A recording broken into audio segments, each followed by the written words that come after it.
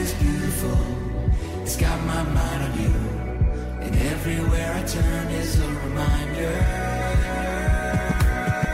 I see you in everything, all day. And every beat of my heart keeps reminding me. I see you in every little thing, all day. No matter where I go, I know your love is finding me. I see you in everything. You're all up in everything. I see you in everything. You're all up in everything. Oh, I can see your love in everything.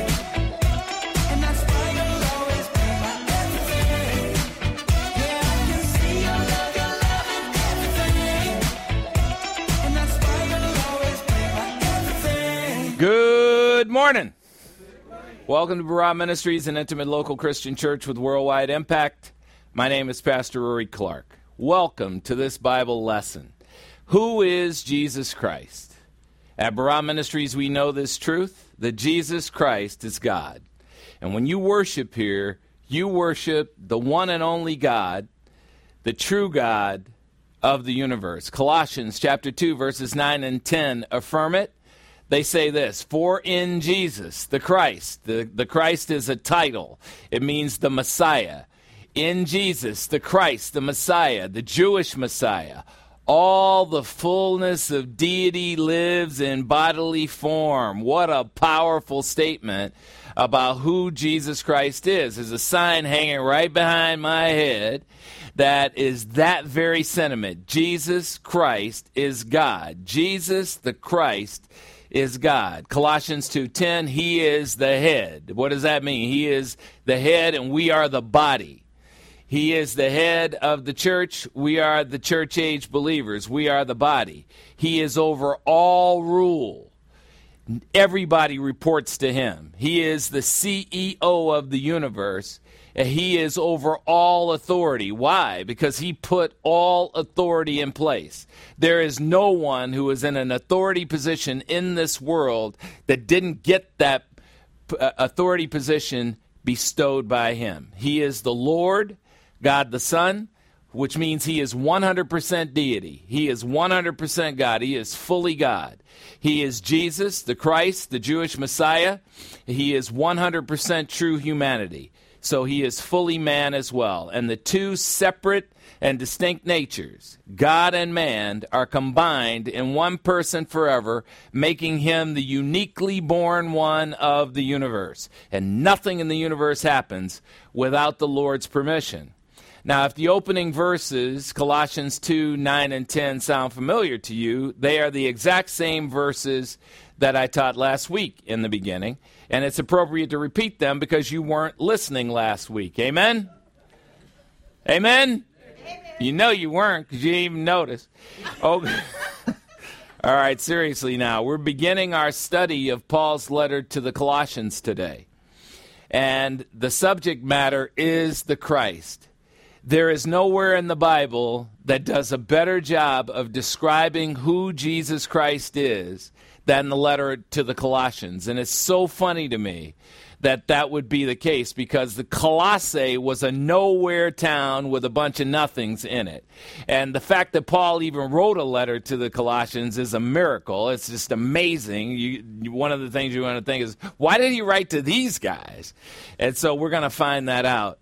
But in this letter, in the first chapter of this letter, if you just go through that, which I'm going to recommend to you, just go through that and see all the gifts that God has unfolded for you. This amazing God, sovereign God of the universe, Jesus Christ, it will boggle your mind. So the subject matter of Colossians is Christ, our God and our Lord and our Savior and our only role model and our friend. And these two verses describe him perfectly. Why does Barah Ministries exist?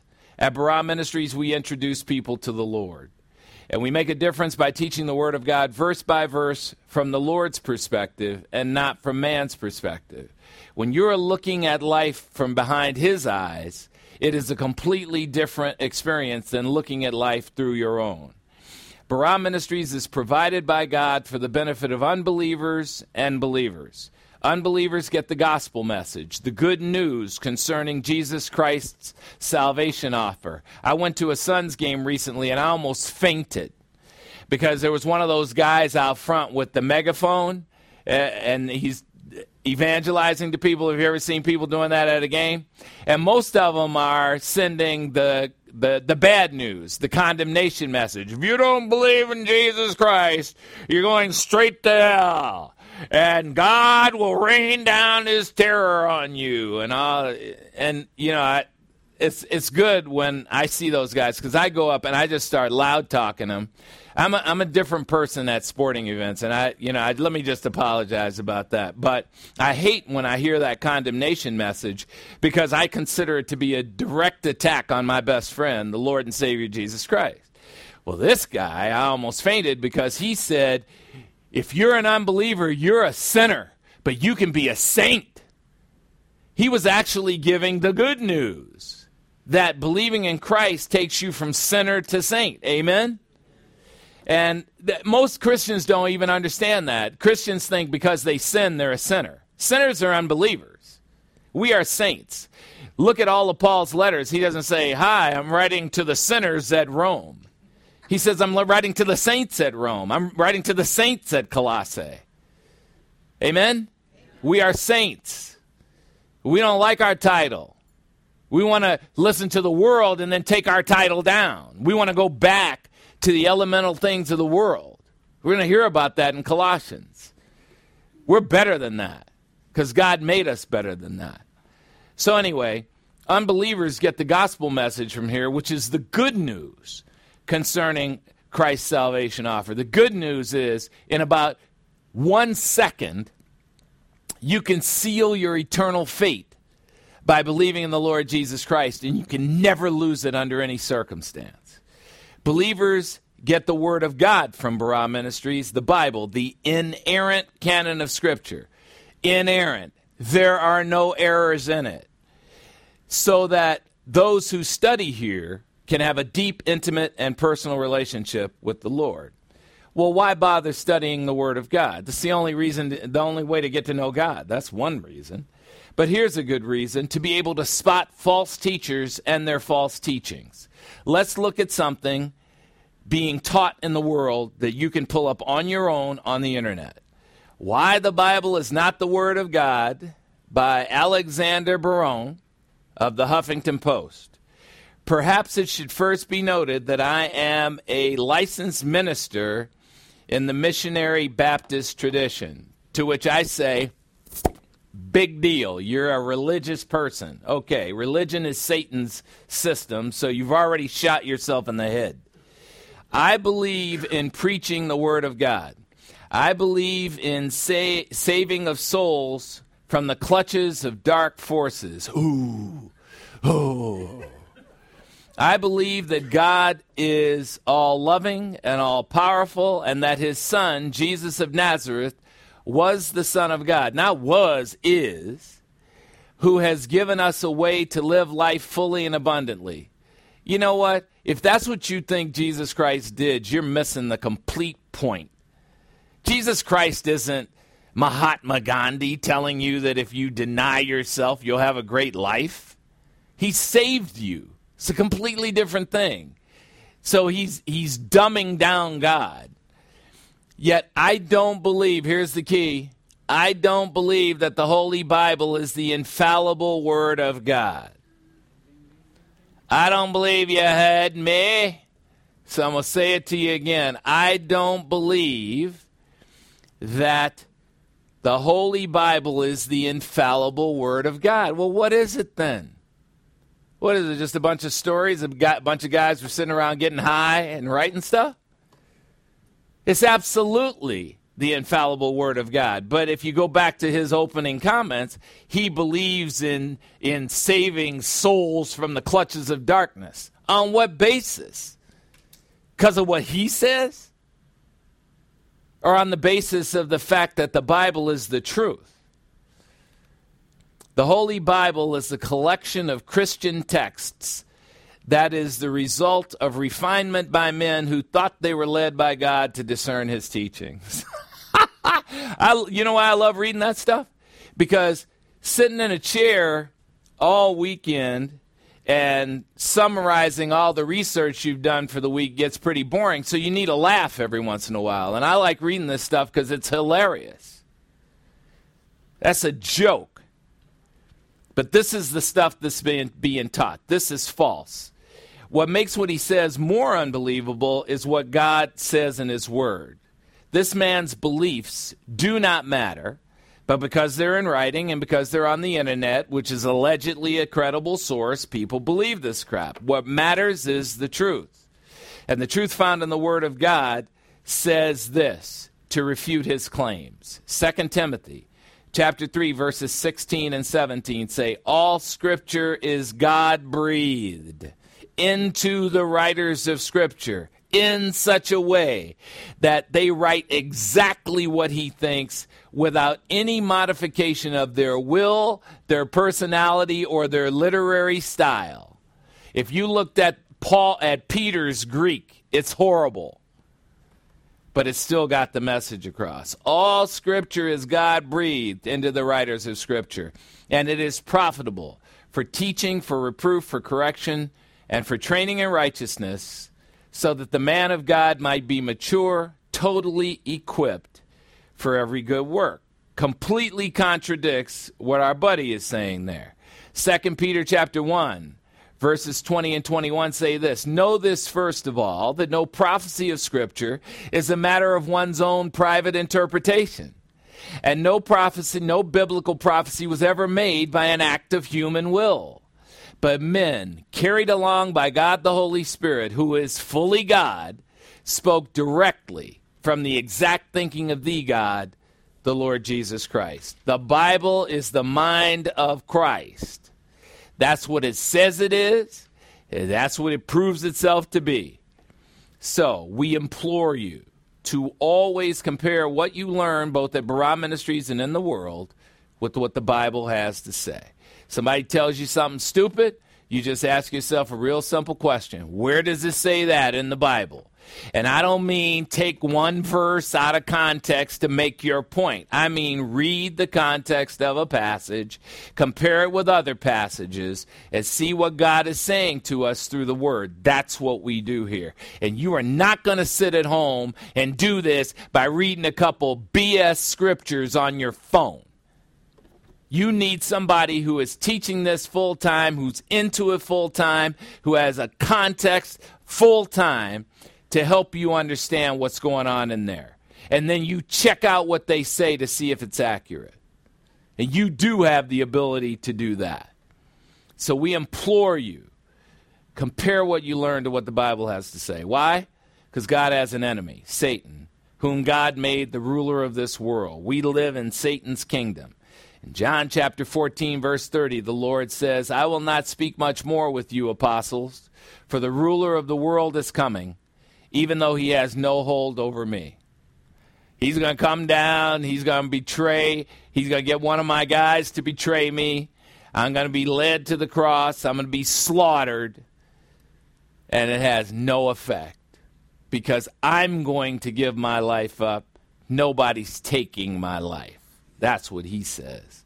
Satan only wants a part of us, though. He wants our will. He deceives us. He causes us to suffer, yet neither of these things are nearly as bad as us allowing him to influence our will. And his insidious methods of destruction are designed to corrode our spiritual lives, and they are very powerful against us. And when we permit him to destroy us, when we give him our will, that's the worst thing that we could ever do. In Mark chapter 12, verse 30, the Lord Jesus Christ gives us the remedy against Satan. What does he say? You shall love the Lord your God unconditionally, with all your heart, all your soul, all your mind, and all your strength. That's all you have to do in your relationship with God. All. Does that sound like some? Answer me. No. It's not partial. Get naked and get in the pool. Be dipping your toe in the pool. He wants all of you, and he deserves it. All is not some. We don't want to give the devil a single opportunity. Today's Bible lesson, who wrote the letter we're about to study? Who wrote the letter we're about to study? Well, today we begin our study of a biblical letter written for believers at first century Colossae. The letter has 4 chapters and 95 verses. By contrast, the letter to the Romans, which we have studied, has 16 chapters and 433 verses. And what we just finished, the first letter to the Corinthians, had 16 chapters and 437 verses. Well, our study of each letter begins with a several lesson overview. Have you ever picked up the Bible and just started reading it? You know, there's certainly nothing wrong with doing that, but I'll tell you, I never do that. Instead, I approach biblical study as I approach life, with questions. God the Holy Spirit is a trustworthy teacher who loves answering our questions. Well, here are a few of the questions that come to mind as we begin this study, and these are some of the questions we will answer in our overview. Who wrote the letter we're about to study? Who was the letter directed to? Where do the people live who are receiving this letter? What do we know about the author of the letter? When did the author write the letter? Where was the author when he wrote the letter? What was God's purpose in getting the author to write the letter? What does God want the author to communicate to the intended audience of the letter? What is the main message of the letter? And what relevance does the letter have to our lives today? Now, that's a lot of questions, right? And I'll tell you something that makes it important to answer those questions. I know that if you're a Christian, you have heard people talk about the book of James. James was the Lord's half-brother, and James says, faith without works is meaningless. Have you ever heard that? Okay. So what stupid pastors will do is they'll take that and they'll say, well, maybe you weren't saved at all. Maybe you only had a head belief, but you didn't have a heart belief. If you had faith, but you don't work. See, we're into the do-do life, right? We want to do. And let's be clear, we have a part in the Christian way of life. We have a part. But if you go through those questions, who wrote the letter? Who was he talking to? When did he write it? Why did he write it? What was the main message of it? There's no way that you could come away with the conclusion that verse about faith without works is meaningless has anything to do with salvation. He's talking to believers in Christ. Not only that, he's talking to Jewish believers in Christ who were legalistic. See? So when you study the Bible, you've got to get deeper than some surface crap that some pastor wants to use against you so he can get you to pay your way to salvation. You can't buy salvation. And because these pastors have big congregations, mega churches, were there any mega churches in the first century? There weren't. There were about 10 or 12 people meeting in a house. And I don't know what the houses were like back then, but I don't think they had air conditioning, amen? They were kind of hovels. So those questions are really important when you're thinking about some passage you're reading in the Bible. And you need to know that because it provides the context. So in our overview, we're going to provide the context of these 4 power-packed chapters with 95 verses that will blow your mind about who Jesus Christ is. Because I think it's really important that you know who the person is you worship. And I think it's important for you to know him as a person, to know his work, and to not treat him like an object. Amen? All right, so in today's lesson, we begin our overview of the letter to the Colossians, answering these and other questions as they come up, because that'll get us off to a great start. I'm so excited because after 22 years, I finally think I'm getting the hang of this teaching thing. Isn't that awesome? So good. All right, let's hear some music. As believers in Christ, we are not a people loaded with beliefs. We are a people inculcated with truth. Psalm 25, verse 5 says, Lord, lead me in your truth and teach me, for you are the God of my salvation. For you I wait all the day. Well, here's Lisa Page to sing to us about one of her discoveries, the truth.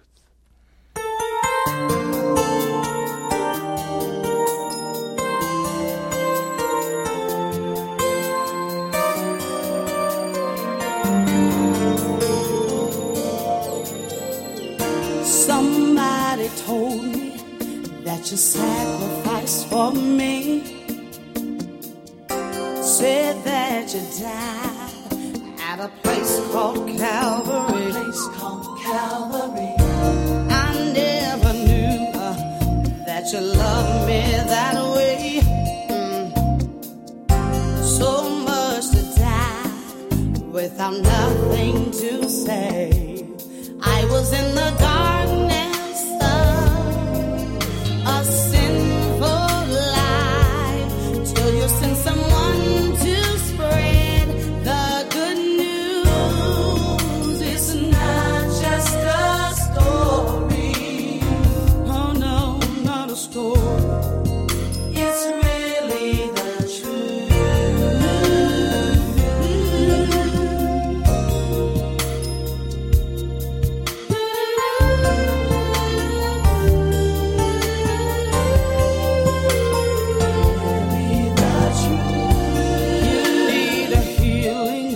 Said you're feeling much pain.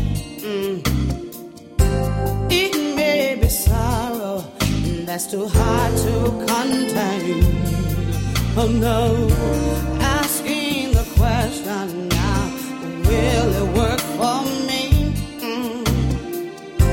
Will Jesus meet me at the point of my need? I can tell you that He cares.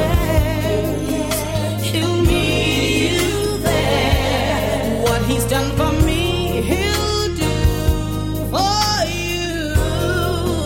It's not just a story. Oh, it's the truth. It's really the truth.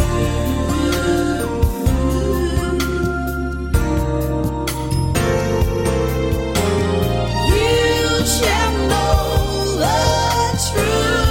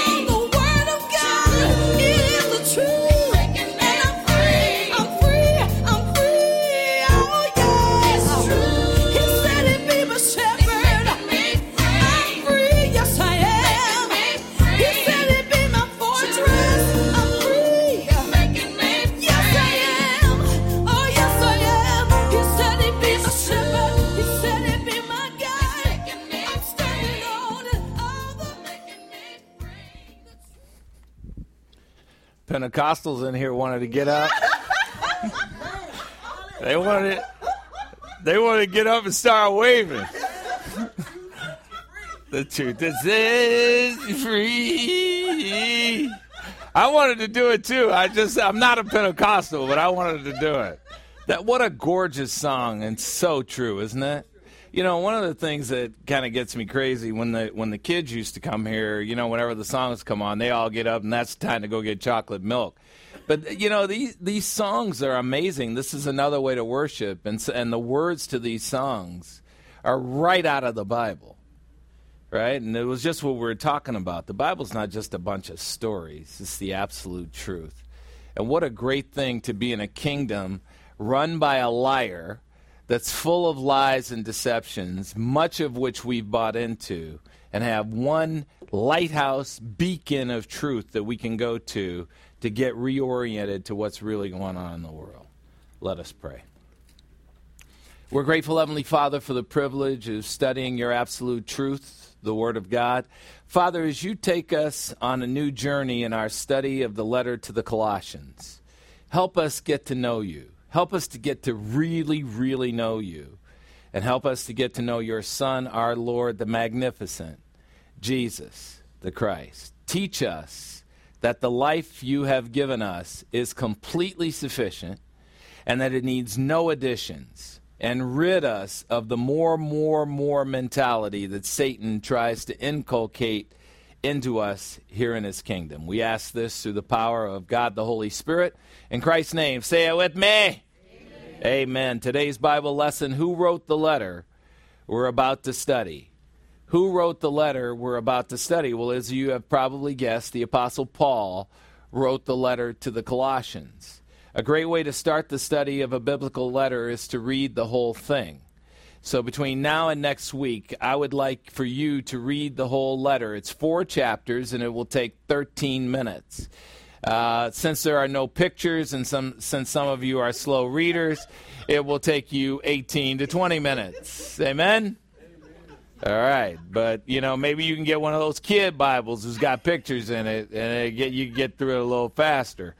But all 4 chapters, all 95 verses. And as you do, see if any of the answers to the questions that I suggested in the introduction illuminate themselves as you read. One of the things you'll see in this letter structurally is exactly how God operates, and how he operates is so different from how the world operates. Because what he starts with in chapter 1 is the solution to the problem that's going on in Colossae. Chapter 1 is the solution. Chapter 2 surfaces the problem. And then chapters 3 and 4 say, now, based on the fact that false teachers are trying to do this to you, here's how to live life. That's what those 4 chapters are about. The solution, chapter 1, the problem, chapter 2, the victory, chapters 3 and 4. So that's what we're going to be studying, and we'll take as long as we need to do it. So let's begin by listening to Colossians chapter 1, verses 1 to 29. I'm not going to inflict all 4 of the chapters on you right now. But what I want you listening for as you hear this is, what is the magnificent stuff that God has given to you as the solution to all your problems? Because it's right here in this first chapter. Colossians chapter 1, verse 1. Paul, an apostle of Jesus Christ by the will of God, and Timothy, our brother. Paul was the writer of this. Timothy was his understudy and was with him when he wrote. Colossians 1:2. To the saints and faithful brethren in Christ who are at Colossae. Oh, wait a minute. Why didn't he say the sinners? Why didn't he say the sinners at Colossae? Because they're believers in Christ. He's talking to believers, and we are not sinners. We are what? Saints. That's right. You didn't. Yeah, I'm sure you all got up this morning. You went to the mirror and said, "Good morning, Saint." Right? Is that what you did? No. You said, "Why hasn't this melted off?" Because you're eating too much. That's why.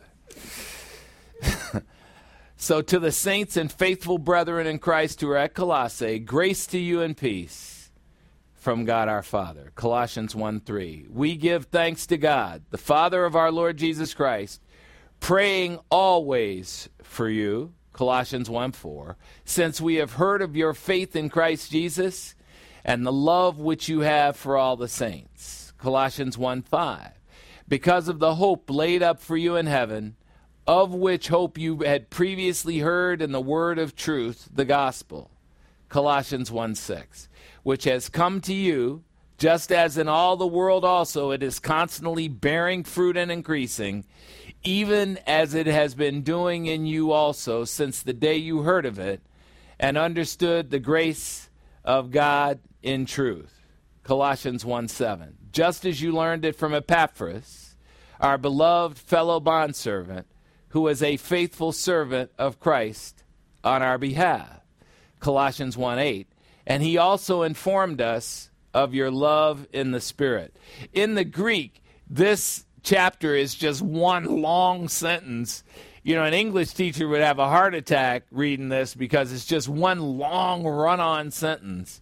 But boy, what power-packed stuff in this long run-on sentence. Colossians 1:9. For this reason also, since the day we heard of it, we have not ceased to pray for you and to ask that you may be filled with the knowledge of his will in all spiritual wisdom and understanding. How often when you pray, do you pray for the people that you love to be filled with the knowledge of God's will and all spiritual wisdom and understanding? That is a powerful, powerful request for somebody you love on God's behalf. Colossians 1:10. So that you will walk in a manner worthy of the Lord. What is walk? It's a lifestyle. When you walk, it's referring to your lifestyle. So that you will walk in a manner worthy of the Lord. And how do you walk? What is a lifestyle that is worthy of the Lord? One that pleases him in all respects, bearing fruit in every good work, meaning doing exactly what he wants you to do, and increasing simultaneously in the knowledge of God. Colossians 1:11. Strengthened with all power, according to his glorious might, for the attaining of all steadfastness and patience, joyously, Colossians 1:12, giving thanks to God the Father, who has qualified us to share in the inheritance of the saints in light. As a saint, you have an inheritance set aside for you in heaven, imperishable, undefiled, with moth and rust will not destroy, cannot be taken from you under any circumstances. Amen?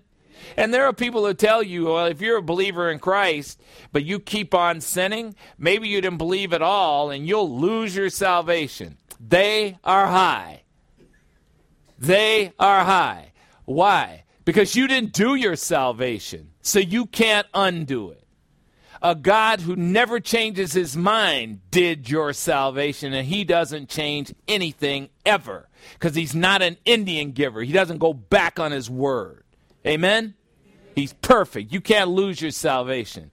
If you spend 5 minutes of your time worrying about something you do can help you lose your salvation, you are wasting your energy, wasting your time. Replace that worry with prayer. Amen? All right. Colossians 1:13. He rescued us from the domain of darkness. That's what we were born into. And transferred us to the kingdom of his beloved Son. Colossians 1:14. In whom we have redemption, the forgiveness of sins. Colossians 1:15. He is the image of the invisible God. He is the firstborn of all creation. Colossians 1:16. For by him all things were created, both in the heavens and on the earth, visible and invisible, whether thrones or dominions or rulers or authorities, all things have been created through the Lord and for the Lord. Colossians 1:17. He is before all things, and in him all things hold together. He holds together the universe by the word of his power. There is one reason why the sun doesn't come streaming toward the earth and burn this planet up. Do you realize that if the sun was one football field closer to the earth than it is right now, that it would burn us up? It would burn us to a crisp. Well, why isn't it? Because there's somebody holding the universe together with the word of his power. And I get so mad when I hear people say, well, the karma, the karma, well, the universe gave me an opportunity. I just want to punch him in the face. I do. I know that's not a Christian way to feel. But maybe it is. It's a righteous anger. It's like Jesus turning over the tables. I just want to punch him in the face because it's so degrading to think that there's some gig force in the universe. Oh, well, if I do a good thing, it's going to come back to me as good. You're lucky to be on the planet. That whole philosophy is just goofy. And I tell you, I'm watching The Amazing Race, right? I'm telling you, I'm up to season 19, I think. And every other word out of these people's mouths is karma. Right? And all the places they go are the Buddhist temples and shrines. And you see all these people all around the world, billions and billions of people, lighting incense and making wishes and smelling smoke and bowing down to images and stuff like this. It's just ridiculous. Ridiculous. And wanting us to join them in it. It's ridiculous. Yeah, we have a God who is before all things, existed before everything else did, and in him all things hold together. Perfection. He's not going to let one star collide with another star. He's not going to let the universe be blown up by some goofball who has a suitcase punching a button. Not happening. Not happening. He's not going to let us run out of water. He's not going to let the climate get too hot. I was studying this weekend and I was thinking about the scientific method. Because when you start studying Colossians, it starts making you question everything.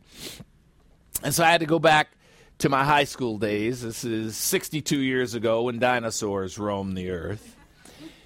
And they taught us in physics, in physical science and chemistry, they taught us the scientific method. And what they said is that, and scientific method is empirical. What does it mean? It relates to what you see. And so the first step in the scientific process is observation. You have to see the thing. Okay, hold that thought. Evolution. Evolution says that, a tadpole was swimming around, grew feet, walked up onto the earth, turned into a gorilla, and turned into a human being. Who saw that? Who was watching when that occurred? Somebody says that the universe was created by the Big Bang Theory. There was just this big bang and all this perfection happened. Who was watching that? Because in scientific method, the first thing has to be observation. Then the next thing you do is research to prove that what you observed is actually accurate. And there's 7 or 8 steps of it, and I'm going to share that with you as we go forward. But when I remembered what I had learned in high school, that science first and foremost is observation, it cued me that somebody has to see it. Who saw evolution? Who saw this? Who saw the Big Bang? And I'll tell you, by the way, who saw the Big Bang. The Beni Ha Elohim saw the Big Bang. The angels. Job 38, 1-7. The angels saw Jesus Christ snap his finger and create the earth and the universe. They witnessed it. Now, have you guys talked to any of the angels who witnessed that and gotten their viewpoint about the whole thing? Because I haven't. But they saw it. There's a reason in the Bible why every time the fallen angels come in contact with Christ, they shudder. There's a reason why every time human beings come in touch with angelic creatures or Christ, they fall down flat on their face. There's a reason. Power. Glory. Being around glory will make you get down on your knees and fall flat on your face.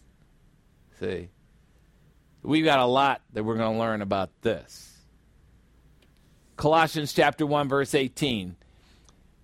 He is also the head of the body. That's Jesus Christ. He is the head of the body, the church. And he is the beginning, the firstborn from the dead, so that he himself will come to have first place in everything. What does that mean? He is preeminent. What does that mean? He is peerless. What does it mean? There's a song. There is none like you.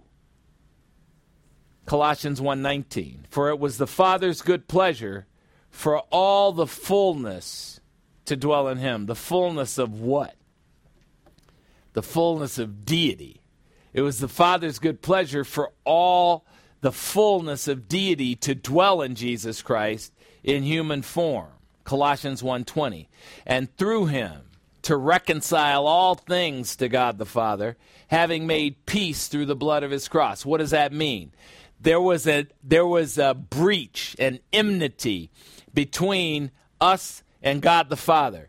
Jesus Christ tore down the barrier of the dividing wall, and that's called reconciliation. And we are now reconciled to God the Father, and we have peace with him, which means what? He has nothing against us. He is for us. So who can be successful against us? Nobody. And we didn't get up thinking that this morning when we were looking in the mirror either. We didn't think we were a saint, and we didn't think we had the sovereign God of the universe on our side. No, what we were worried about is what bill we're not going to be able to pay because we decided to buy those shoes instead of paying the bill. Amen? And he's going to pay it anyway. Amen? You notice that I didn't get an amen. The ladies didn't say nothing. How did he know that I bought those shoes? God, this guy must be psychic. Yeah, it's the karma. It's the karma. Yeah. Colossians 1:20. And through him to reconcile all things to himself, having made peace through the blood of his cross. Through him, I say, whether things on earth or things in heaven. Sovereign God of the universe. Colossians 1:21. And although you were formerly alienated and hostile in mind and engaged in evil deeds, while before you were his enemy, he died for you when you were his enemy. Colossians 1:22. Yet he has now reconciled you in his fleshly body through death to present you before God the Father holy and blameless and beyond reproach. How does God the Father look at you? If you weren't looking in a mirror in the morning when you get up, and you were instead looking at God the Father, go behind his eyes and tell me what he sees. If you're a believer in Christ, what he sees, what he's looking at, is a person who is holy, blameless, and beyond reproach. Amen? You don't think about yourself like that. You trip over something and you say, what an idiot. Next time you trip over something, oh, God, what a holy, blameless, and beyond reproach person I am. Right? You make a mistake and you say, I am such a saint. Not saying stuff like that. You don't know yourself. Colossians 1:23. If indeed you continue in the faith. If indeed you continue in the faith. Oh, I knew it. There's a catch. No, that's a first-class condition, if. If and it's true.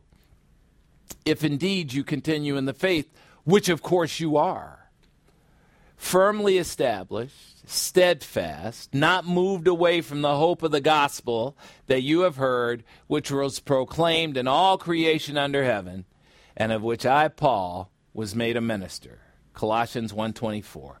Now I rejoice in my suffering for your sake, and in my flesh, my physical body, I do my share on behalf of his body, the church, in filling up what is lacking in Christ's afflictions. Colossians 1:25. Of this church I was made a minister according to the stewardship from God bestowed on me for your benefit. God was walking around one day and he said, who am I going to pick to replace Judas Iscariot, the guy who betrayed me and had me crucified? Let's see. I know. How about Paul, the worst person of all time? How about if I pick him? God the Father said, what's that going to do, man? Well, I just want them to know that I don't need them to be good for me to be able to do something with them. Amen? Psst. Take all the pressure off yourself. Psst. Let the air out of the balloon. Of this church, I, Paul, was made a minister according to the stewardship from God bestowed on me for your benefit, so that I might fully carry out the preaching of the word of God. Colossians 1:26. That is the mystery which has been hidden from the past ages and generations, hidden from the age of Israel, hidden from the age of the Gentiles, hidden from the age of the hypostatic union, but fully manifested to his church-age saints. Oh, what mystery. Ooh, should we get popcorn? Colossians 1:27. To whom God the Father willed to make known what are the glorious riches of this mystery among the Gentiles. What's the mystery among the Gentiles? Oh, Israel is the chosen nation. The Jews are the chosen race. The Gentiles are... You guys are all Gentiles. What's this mystery among the Gentiles? Christ indwelling you. That's another thing you didn't say when you was looking in the mirror this morning, believers in Christ. You didn't get up and say, hey, Christ is indwelling me. Did you? When you think about some problem that you have that you think is insurmountable, did you think about the fact that the sovereign God of the universe chose to take up residence inside of you instead of being in some building in this age? Did you think about that? I guarantee you didn't. That's why you need to come here, because I'm thinking about that for you, to remind you over and over and over again about how magnificent you are because of what Christ did for you. Christ indwelling you, the hope of glory. Colossians 1:28, we proclaim him, admonishing every man and teaching every man with all wisdom, so that we may present every man complete in Christ. Colossians 1:29, for this purpose also I labor, striving according to his power, which mightily works in me. That's the first chapter, and as you saw in the very beginning of this, I got a little emotional. I've been emotional a lot studying this letter, because this is about my best friend. This is amazing. I just stand there, I feel like a deer in headlights, looking at all and being reminded of all the things that he has done for us. So when you read that chapter again, it might be worthwhile for you to write down all the gifts God has given to the Christian that are highlighted in those 9 verses, because that's the last thing I did before I finished up this lesson. And I'm going to share that with you in a future lesson. It is a fabulous start to a great letter, and when we return from the break, we'll take the offering, and then we'll begin our look at this amazing letter about our amazing God. Take a 5-minute break.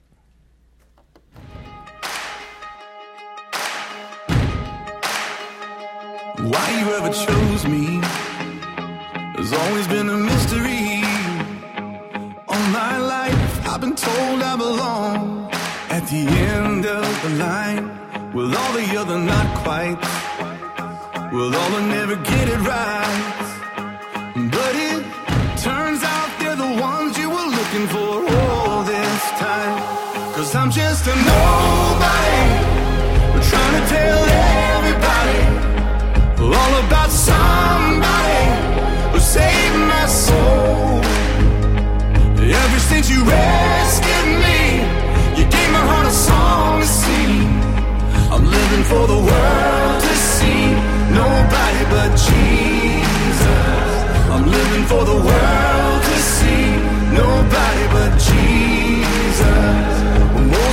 stage fright. And David brought a rock to a sword fight. You picked 12 outsiders nobody would have chosen, and you changed the world. Well, the moral of the story is everybody's got a purpose. So when I hear that devil start talking to me, saying, who do you think you are? I say, I'm just a nobody, trying to tell everybody all about somebody who saved my soul. Ever since you rescued me, you gave my heart a song to sing. I'm living for the world to see, nobody but Jesus. I'm living for the world to see, nobody but Jesus. So let me go down, down, down in history as another blood-bought, faithful member of the family. And if they all forget my name, well, that's fine with me. I'm living for the world to see, nobody but Jesus. So let me go down, down, down in history as another blood-bought, faithful member of the family. That's all I ever wanna be. And if they all forget my name, well, that's fine with me. I'm living for the world to see, nobody but Jesus. 'Cause I'm just a nobody, trying to tell everybody all about somebody who saved my soul. Ever since you rescued me, you gave my heart a song to sing. I'm living for the world to see, nobody but Jesus. I'm living for the world to see, nobody but Jesus. I'm living for the world to see, nobody but Jesus.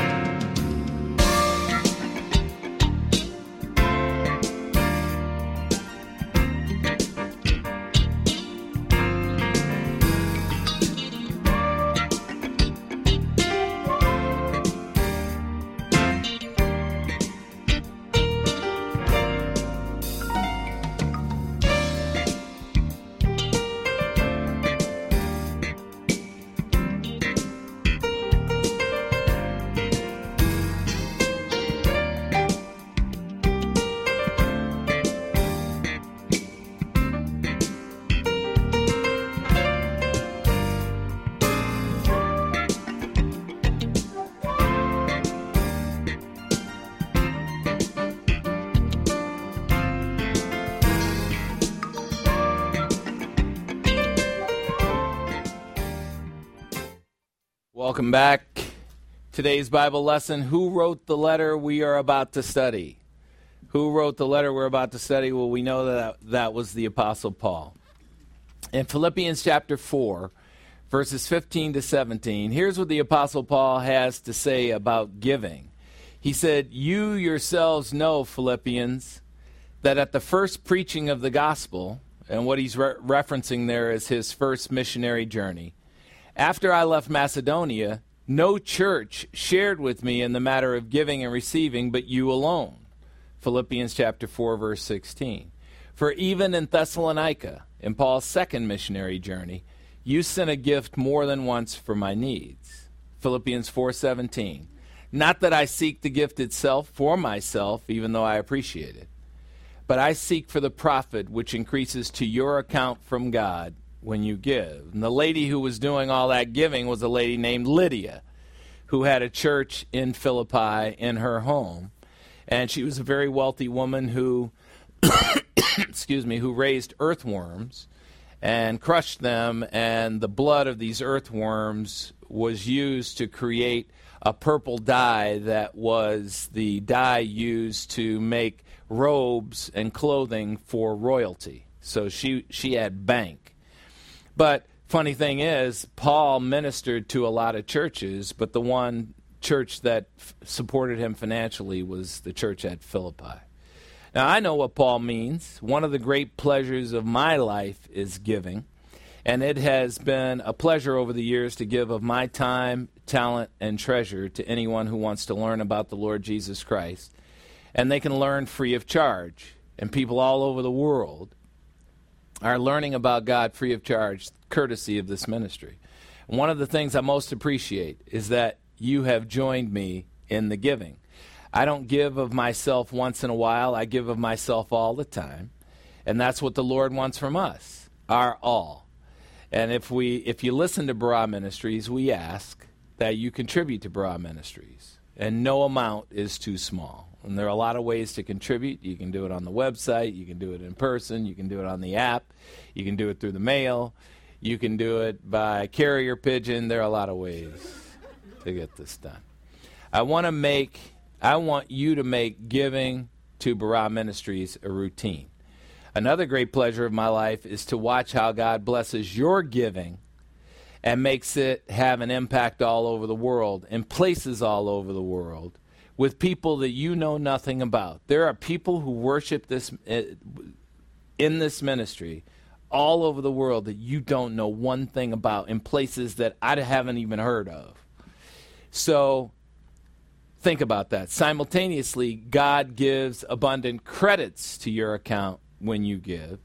So let's do that. Let's welcome up Deacon Denny Goodall with one of his always inspiring offering messages.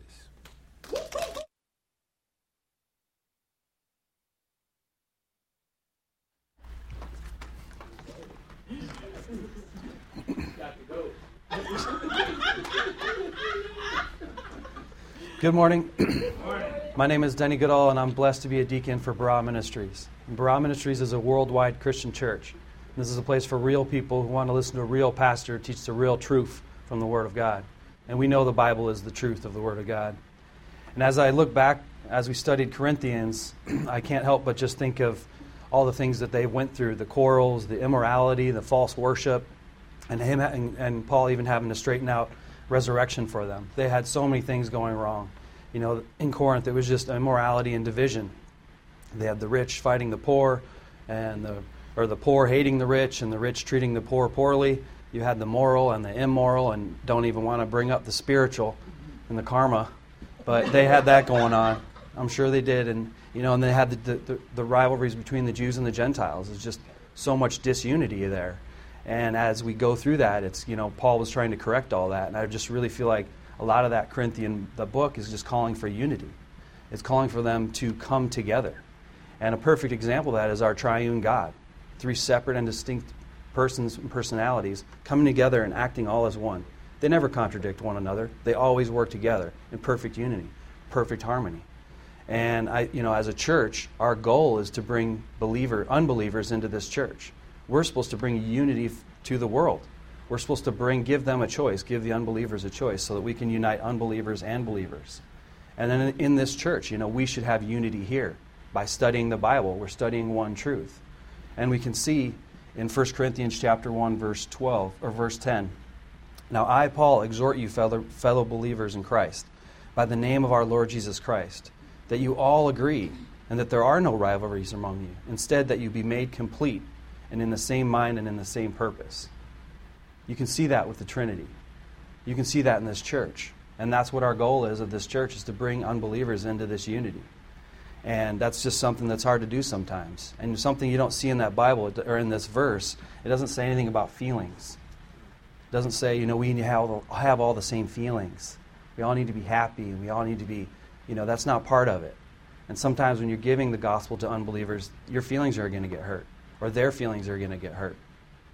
And you don't see anything in the unity of Christ. You don't see really anything in the Bible about talking about feelings. Do you? Really? Is there any verses that say focus on your feelings? Or is it focus on Christ? And if we focus on Christ, we're going to tell people, we're going to bring unbelievers into this church. And that's one of our main tasks here, is to not just look at everybody as different. You know, Christ saved his enemies, and unbelievers are not our enemies. So why shouldn't we save them as well? And it's something that we should really work tirelessly every day, all of our moments of our life, like Pastor said. And I know his feelings get hurt sometimes, but our feelings shouldn't. You know, we shouldn't when we're going out and, you know, that was supposed to be funny, but nobody thought it was funny. Yeah, right? That hurt my feelings. But, you know, the point of it is, you know, it's what matters is truth and not feelings. And people need to hear the truth. Everybody around us, from the cashier at Circle K to the cashier at McDonald's to the cashier at say again? Ross, yeah, exactly. Ross, or even the fancy stores. You know, you got Nordstrom. Even those ladies, they need our prayers and they need Christ. And so we thank you for everybody for always giving to this ministry and always supporting this ministry, because that's really what we're here for, is to be full-time Christians. Not just compartmentalize it to Sunday, or not just compartmentalize it to when we feel like it, when we're with people. You know, we need to show out. We need to be sons. We are sons, and we bring the light to this world. And so we really appreciate it, and I'm glad you guys all stuck around even with our technical difficulties today. And I just wanted to bring up one other point, was just to everybody in our congregation, we're here for you. Any feedback you have about the message, the music, me, anything, my stuff, let's hear about it. Let's all work together. Let's have the same mind. And we can't have that unless we hear from you. And I don't want a big complaint line coming, no single-star reviews or anything, but we need to reach out to each other. Pastor is completely open, and I'm open, and we're all open to hear from you. So let's work together to make this the best ministry for Christ we can. So thank you very much.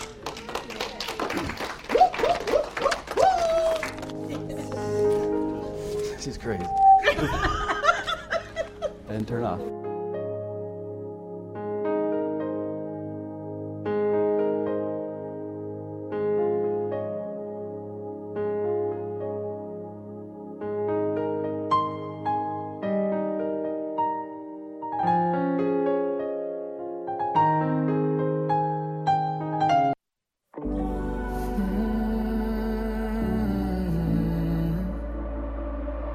Have you been praying and you still have no answers? Have you been pouring out your heart for so many years? Have you been hoping that things would have changed by now? Have you cried all the faith you have through so many tears? Don't forget the things that He has done before, and remember He can do it all once more. It's like the brightest sunrise waiting on the other side of the darkest night. Don't ever lose hope. Hold on and believe. Maybe you just haven't seen it. Just haven't seen it yet. You're closer than you think you are. Only moments from the break of dawn. All His promises are just up ahead. Maybe you just haven't seen it. Just haven't seen it yet. Maybe you just haven't seen it.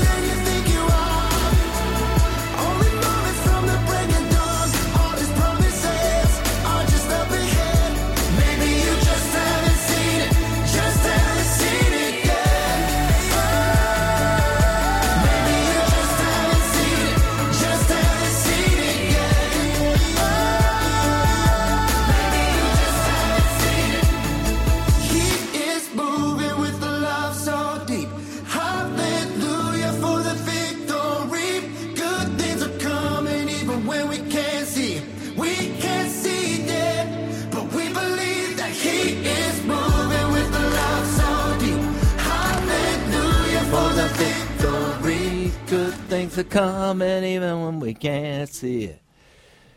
Welcome back. Today's Bible lesson, who wrote the letter we are about to study?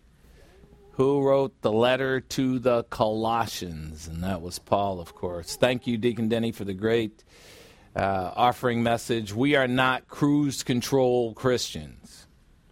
We are not cafeteria Christians. We don't pick and choose the things we want to believe. We are not closet Christians. We don't hide our Christianity under a bushel. So we find out immediately in Colossians chapter 1, verse 1, who wrote the letter that we're about to study. It was Paul, an apostle of Jesus Christ by the will of God the Father. Now, that word apostle means that the person it is attributed to saw the resurrected Christ with their own eyes. So that's what that means. And Paul saw the resurrected Christ with his own eyes. Where did he see the resurrected Christ with his own eyes? On the Damascus Road, Acts chapter 9, where he got knocked off his high horse. And what he was getting ready to do is he was killing Christians within his own area, and he had gone to the chief priests and asked for permission to go to areas outside of his area to kill Christians. And so he had secured the blessing and was going over to, it would be the equivalent of him going from the United States to Europe and killing people. Because his single-handed goal was to wipe out the Christian church. So the Apostle Paul wrote the letter to the Colossians, and we will learn what the Bible has to say about the Apostle Paul in a future lesson, because I admire him, and I think there are a lot of things that we need to know about him, especially, though, what the Bible has to say about him. But for now, let's just learn a few things. Paul lived to the ripe old age of 63, and that should shock you a little bit, because he was a very accomplished man for only living 63 years. He was born in 5 A.D., and he died in 67 A.D. And it's uncertain how he died, but most of the speculation centers around the fact that he was beheaded by the order of the 5th Emperor of Rome, Nero Claudius Caesar Augustus Germanicus. Nero, as he was called, did the world a favor in 68 A.D. by killing himself, and he was the first Roman emperor to do so. If you ever have the need or in the mood to read about a real monster, check out some of the descriptions of the man who killed his own mother, who castrated a young boy and married him, and who burned Christians alive in the public square. That was Nero. And I hope he is enjoying himself in the lake of fire as we speak. As a young man, Paul was known as Saul of Tarsus, a man from this historic city in south-central Turkey in the region of Cilicia. He was hell-bent on murdering all the Christians he could, or sponsoring the murder of all the Christians he could. He was a Jew. He was a Pharisee, well-versed in the law of Moses. That's one of the biggest understatements of all time, that he was well-versed in the law of Moses. He knew every jot, every tittle. He knew everything about the law. And he described himself as a person who, as it related to the law, was perfect. Liar. And and he was a Roman citizen. There was nothing better than being a Jew and a Roman citizen, and there were very few people who had both of those distinctions. If you check out the book of Acts, there was a time when he was being beaten, and it was unlawful to beat a Roman citizen. And they just assumed that because he was a Jew, he wasn't a Roman, and he had to get them straightened out.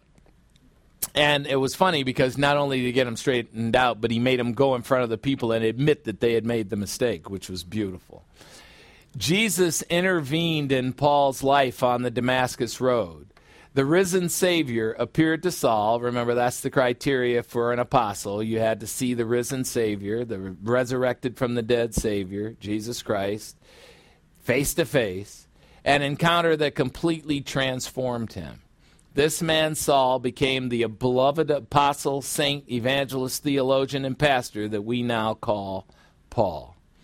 Paul wrote more than half of the New Testament, 13 letters, and if not half by volume, certainly more than half in importance. He wrote 10 letters to the body of Christ, the church-age believers. You are a church-age believer. We are in the fourth dispensation of divine history, and it's called the church age. It's the age that happened immediately after the cross and before the next divine event called the exit resurrection of the church. Exanastasis is the Greek word, and the term typically applied to it is the rapture. There will be a time when all believers in Christ are plucked off the earth. That will be the end of the church age. And when that event happens, the earth and the universe as we know it has 1,007 years left. So don't ever let anybody tell you that we're in the end times. We are not even close to the end times. We are in the middle, just to the right of the middle times. We're just to the right of the cross. So Paul wrote about how Christians should live in response to Christ's life, death, and resurrection. What would be one word that would describe that? That Paul wrote about how Christians should live in response to Christ's life, death, and resurrection. What one word describes that? What'd you say? Walk. Not bad. Zoe's not a bad answer, the resurrection life, but it's walk. What Paul described to us is how we ought to walk. How we ought to walk is in a manner worthy of the Lord, pleasing to him in all respects. So here are those 10 letters and the time and sequence in which they are reported to be written. So 1 Thessalonians was written in 52 A.D., 2 Thessalonians in 53 A.D., Galatians in 54 A.D., 1 and 2 Corinthians in 57 A.D. We've studied 1 Corinthians. Romans, 57 A.D. Colossians, the book we're about to study, was written in 62 A.D., and you notice that it has a P next to it, which means it was one of Paul's prison epistles. Any of the epistles that have a P next to them are epistles that he wrote from prison. Brother had some time on his hands, amen? While he was being abused in prison, he was writing epistles. Ephesians was written in 62 A.D., and it is a prison epistle. Philippians was written in 62 A.D., it is a prison epistle.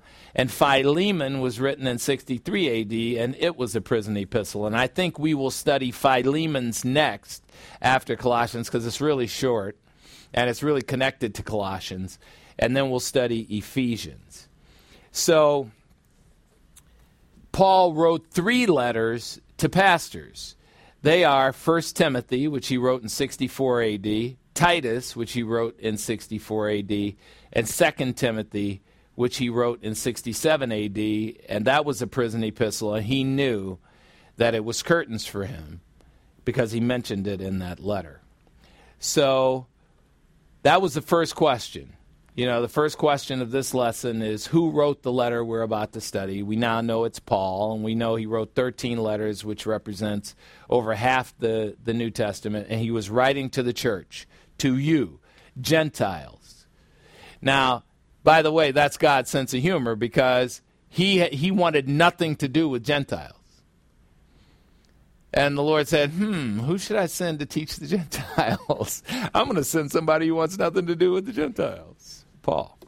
All right, the second question on our list of questions is who is the letter that we're about to study directed to? Who was it written to? The letter is directed to a group of first-century believers in Christ who live in a small town in modern-day Turkey called Colossae. The church was in the home of people. And why would the Apostle Paul write such a profound letter to such a small group of people in a nothing town in the middle of nowhere to a group of people he has never met nor visited? That would be like the Apostle Paul is a baller. Okay, so I don't know who you think the most famous person in the world is, but just imagine that the most famous person in the world wrote a letter to Barah Ministries, a little nowhere ministry in the middle of nowhere, Mesa, Arizona, with a bunch of nothing people in it. That's what this letter to the Colossians is like. And everybody would scratch their heads like, why would he write to that group of people? I mean, that place is nowhere. Colossae was the center of commerce for a period of time. It had a road that went right through it. And then all of a sudden, they changed the road. And then all of a sudden, people were not coming through there anymore. And so then all of a sudden, it was a nowhere place. So that's what happened. Yet Paul wrote to these people. He never visited them. This is an intriguing question. Why would he bother writing a letter to the Colossians? The third question we deal with is, where do people live who are receiving the letter? Well, Colossae is about 100 miles inland from Ephesus. Ephesus still exists today. The people who live there call it Ephes, but it's in Turkey. And it's a place where the Apostle Paul spent 3 years. Other cities around Colossae are Laodicea, which if you've ever stuck your nose in the book of Revelation, you've heard of Laodicea. It was a place where really wealthy people lived. There are people who made their money selling black wool from sheep. And then another place called Hierapolis. So you may remember Laodicea from the gospel message that we've taught over the years. Revelation chapter 3, verses 15 and 16. Here's what the Lord had to say to the Laodicean believers. He said, I, the Lord Jesus Christ, know your deeds, that you, like the water in your homes, are neither cold nor hot. Laodicea existed between two cities, Hierapolis, which sent down hot water, and then another city below that sent up cold water. So the water, that as it came into their home, was lukewarm. And when you drink lukewarm water, what people typically do is they spit it out. They hate it. So that's what the Lord's talking about here. You, like the water in your homes, are neither cold nor hot. And I, the Lord Jesus Christ, wish that you were cold or hot. I wish you were a believer or an unbeliever. Revelation 3:16, so because you are lukewarm, like the water in your homes, in other words, religious, and you are neither hot nor cold, I will vomit you out of my mouth. God hates religious people, if he hated. He loves everybody unconditionally, but he does not like religious people. Why? Because they are phony. They don't just say, he loves atheists. There's no God. I am like you. No. Or a believer, I love my Lord. This wave. All right? He likes that. But he doesn't like people who are phony, who are pretending like they care about Jesus Christ, but they really don't. Roman Catholics, 1.2 billion people in the world are worshiping another Jesus. Their Jesus, according to their catechism, which they don't know, did not finish the work of salvation at the cross. How do I know that? Because I was a Roman Catholic for 21 years, studying to be a Jesuit priest, which is the Marines of priests.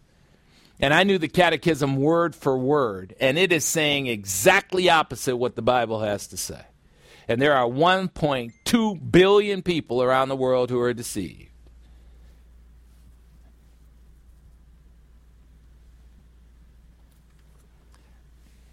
Why are you picking on the Catholics?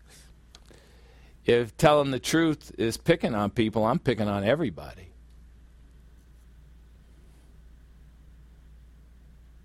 Because I would much rather pick on you and have you be irritated by it than lie to you that everything is fine and no matter, there are many roads to God.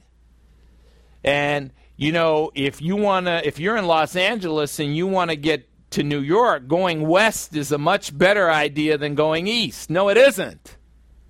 I'm not going to tell you that. If you go west, you better be able to swim. Go east. Revelation 3:17, because you Laodicean believers say, I am rich and have become materially wealthy, and I have need of nothing.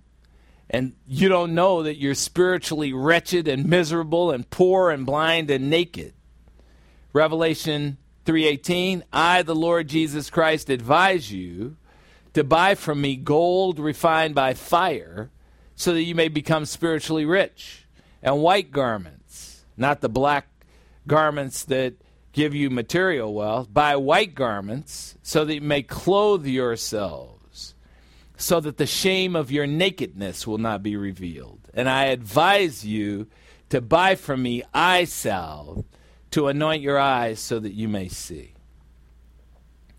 Material wealth blinded the Laodicean believers to their spiritual poverty. Well, Laodicea and Hierapolis are right near Colossae. Hierapolis was known as a healing city because it had hot springs that people used as a spa. And many people from Rome chose to retire there because they could get a nice hot bath. And, that's good for old people. It helps us with our joints. Amen. Yeah, it helps us when we got our walker. We got some people here in the congregation that have to use a walker. Amen. All the crutches we use to keep ourselves from using our muscles. It's amazing. So let's take a look at a map. And if you look at this map, and I meant to print out this today, but I'll make sure I have it for you next time. But to the left on the map is Greece. If you can see the map, it's the area in yellow, and Greece is over there. You can see Athens. And Corinth is right near Athens, and that's one of the churches that Paul founded. And we just completed our study of 1 Corinthians. And then to the right of Athens and Corinth is a body of water, the Aegean Sea. And then to the right of that, you'll notice the city Ephesus, which is a coastal city, city of commerce, highly trafficked cultural center. And that's likely the reason why Paul parked himself there for 3 years at God's direction. And that makes it even more of a curiosity why he would write a letter to a congregation in Colossae, which was in the middle of nowhere, which wasn't a cultural center, but we'll find out why he did that. On the map, you should be able to locate Hierapolis, Laodicea, and Colossae just to the right of the Aegean Sea. And in addition, over to the right even more in the orange area, you'll see Tarsus, the city that Saul is from, Paul. And it's just above Cyprus and just to the left of Syria. So I'll give you a copy of that map because I think it really helps that you know that when we're studying this stuff, these were people who actually lived in places that are actually on the earth. And if you went to Turkey today, you could go over to Colossae and you would see a lot of the ruins of the structures that existed there at the time. The letter to the Colossians has 4 chapters, 95 verses, and it is power-packed with information about our peerless Lord and Savior, Jesus Christ. And next week, we'll continue the overview as we continue to answer the questions that we posed in the beginning of the study. Well, the closing moments of our study are dedicated to anyone who does not have a relationship with the Lord and Savior, Jesus Christ. We want you to know that God wants you. And what God wants from you is for you to make the most important decision of your life, the decision for or against Christ. There is a person at the very core of Christianity who cares about you, Jesus Christ. He is the sovereign God of the universe. He is the truth. He is God. And the good news for you is that God wants a relationship with you. And this is your chance to have a personal relationship with Him. The bad news is that you were born a sinner. Sinners need a Savior. That Savior is Jesus Christ, and He wants you to be saved. 1 Timothy chapter 2, verses 3 and 4 prove it. It says, "This is what is good and acceptable in the sight of the God who is our Savior, the Lord Jesus Christ, who desires for all men to be saved, and who desires for all men to come to the knowledge of the truth. Now, that has to prompt something in your head. If God wants all people to be saved, how is it that some people are not? How is it that some people actually end up in the lake of fire? Does God damn them to the lake of fire, or do they choose to go there? Oh, they choose it. Oh, my goodness. So you will spend eternity in the lake of fire of physical death if you choose not to believe in Jesus Christ. And that is your choice, and nobody's going to bother you about your choice. It's yours and yours alone. Nobody can coerce you. Nobody can make you do it. But be clear on this. There's only one way to get to heaven: by placing your faith in Jesus Christ and what he has done at the cross on your behalf. There is nothing that you could ever do to save yourself. So if you're going to place your confidence in the Lord Jesus Christ for your eternal salvation, you probably should get to know him as soon as you can. And while there are many things to know about him, here are some of the critical things. First, the Lord Jesus Christ is your creator. John chapter 1, verse 3 says this: all things came into being through the Lord, God the Son, and apart from him, nothing came into being that has come into being. So if you exist, he created you. Another thing you should know is that the Lord Jesus Christ loves you unconditionally. And the word the un part of unconditionally means with no conditions. He expects nothing from you. You have never disappointed him. It's impossible for you to disappoint him. He's omniscient, so there's nothing you've ever done that he didn't know even before he created you. He loves you unconditionally, and he is not saying, well, I love you if. He's saying, I love you no matter what. And you don't even love yourself that way. 1 John chapter 4, verse 8 says this: the one who does not have unconditional love does not know the Lord, for the Lord is unconditional love. It's his person, it's his identity. The Lord Jesus Christ has already forgiven all of your sins, past, present, and future. Isaiah chapter 43, verse 25 says, I, even I, the Lord, am the one who wipes out your transgressions for my own sake, and I will not remember your sins. Why won't he remember your sins? He's omniscient. He knows everything, so why doesn't he remember your sins? Because there are 7 billion of you doing 1 million sins. That would be too much work. He doesn't bother himself with that much work. Amen? And it's not 7 billion. It's 7 billion of you now. There have been many billion more people on the earth before this. But that's not why. He does it because he loves you. The Lord doesn't want you to work to please him. Romans chapter 11, verse 6 says this: if salvation is by God's grace, and of course it is, first class condition if, it's no longer on the basis of your works. Otherwise, grace is no longer grace. What is grace? It's God not giving us, it's God giving us what we don't deserve.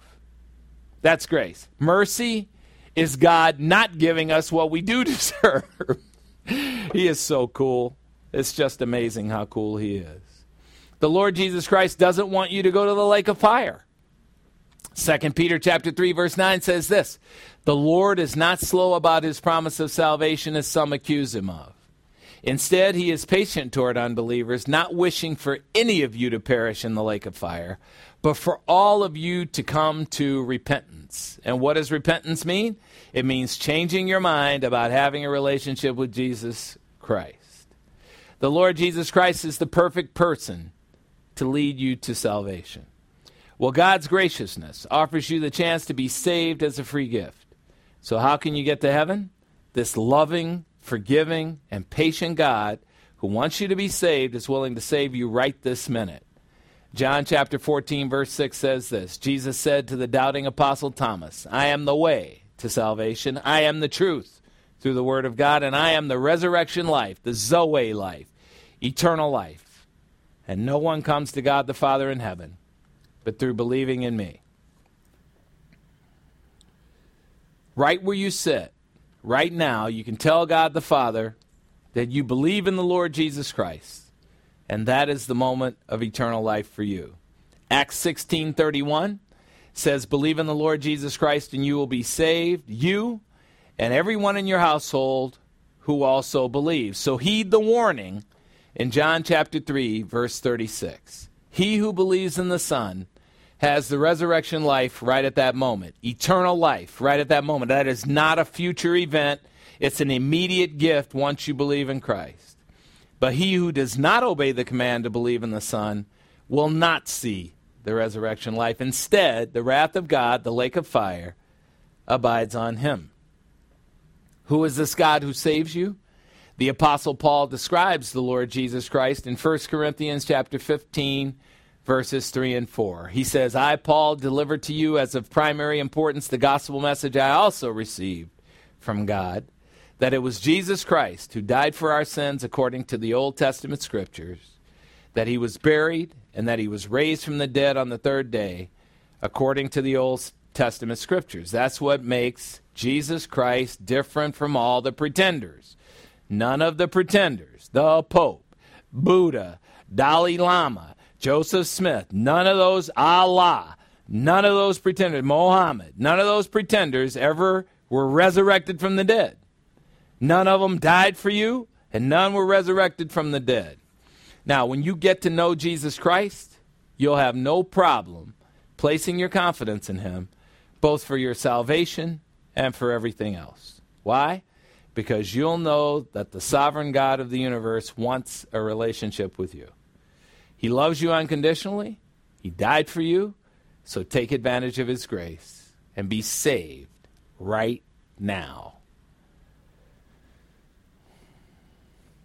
Let's close with music. The Lord our God is the great I am.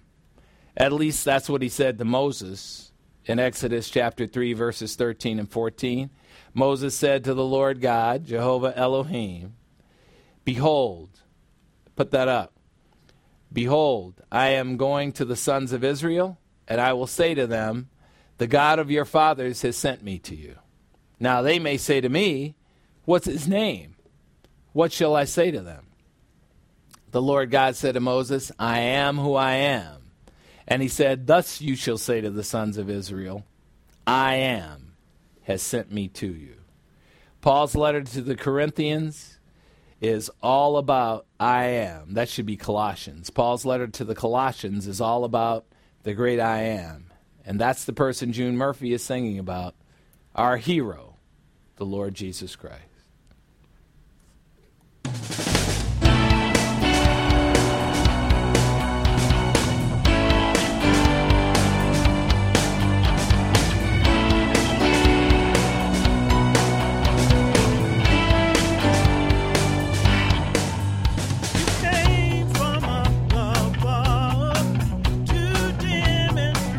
Your love, my hero.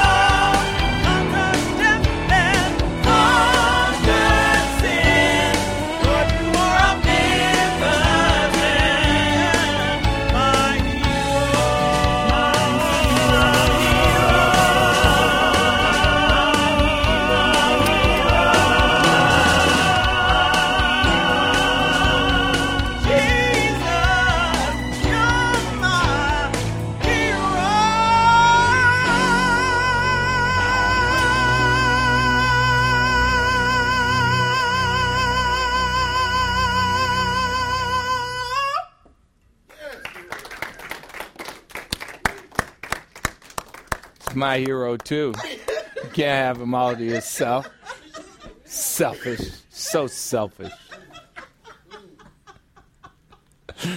Let's close with some words of worship for our Almighty God. Trust in the Lord Jesus Christ with all your heart, and do not lean on your own understanding. In all your ways acknowledge Jesus, and he will make your path straight. For the Lord is the one who goes ahead of you. He'll be with you. He will not fail you or forsake you. So do not fear or be dismayed. The Lord longs to be gracious to you. He waits on high to have compassion on you. For the Lord is a God of justice, and blessed are those who wait for him. So humble yourselves under the mighty hand of God, that he might promote you at the proper time, slamming all your cares on his back, because he cares for you. And we know that he cares for you is a Greek idiom, and what it means is God considers your problems to be his responsibility. Amen? Let us pray. Almighty God and Father, we thank you that we can count on you. We thank you that we can slam all our cares on your back. We pray that when we do that, that we don't take them back, that we leave them in your capable and competent hands to resolve, because we know that you work all things together for our good. And we just ask that you continue to open our spiritual eyes, and as we go forward in our week, that we see the unbelievers that are in our periphery and we give them the gospel message, that we see the believers that are in our periphery and we invite them to the Word of God. And we pray that you take all the problems that do not have a human solution and bring your supernatural power to them, so that we can see one more time that we have the victory as Christians and as saints, and that you have orchestrated everything because you are on our side. We ask this through the power of God the Holy Spirit. In Christ's name, say it with me. Amen. Amen. Thanks for coming, thanks for watching, and thanks for listening.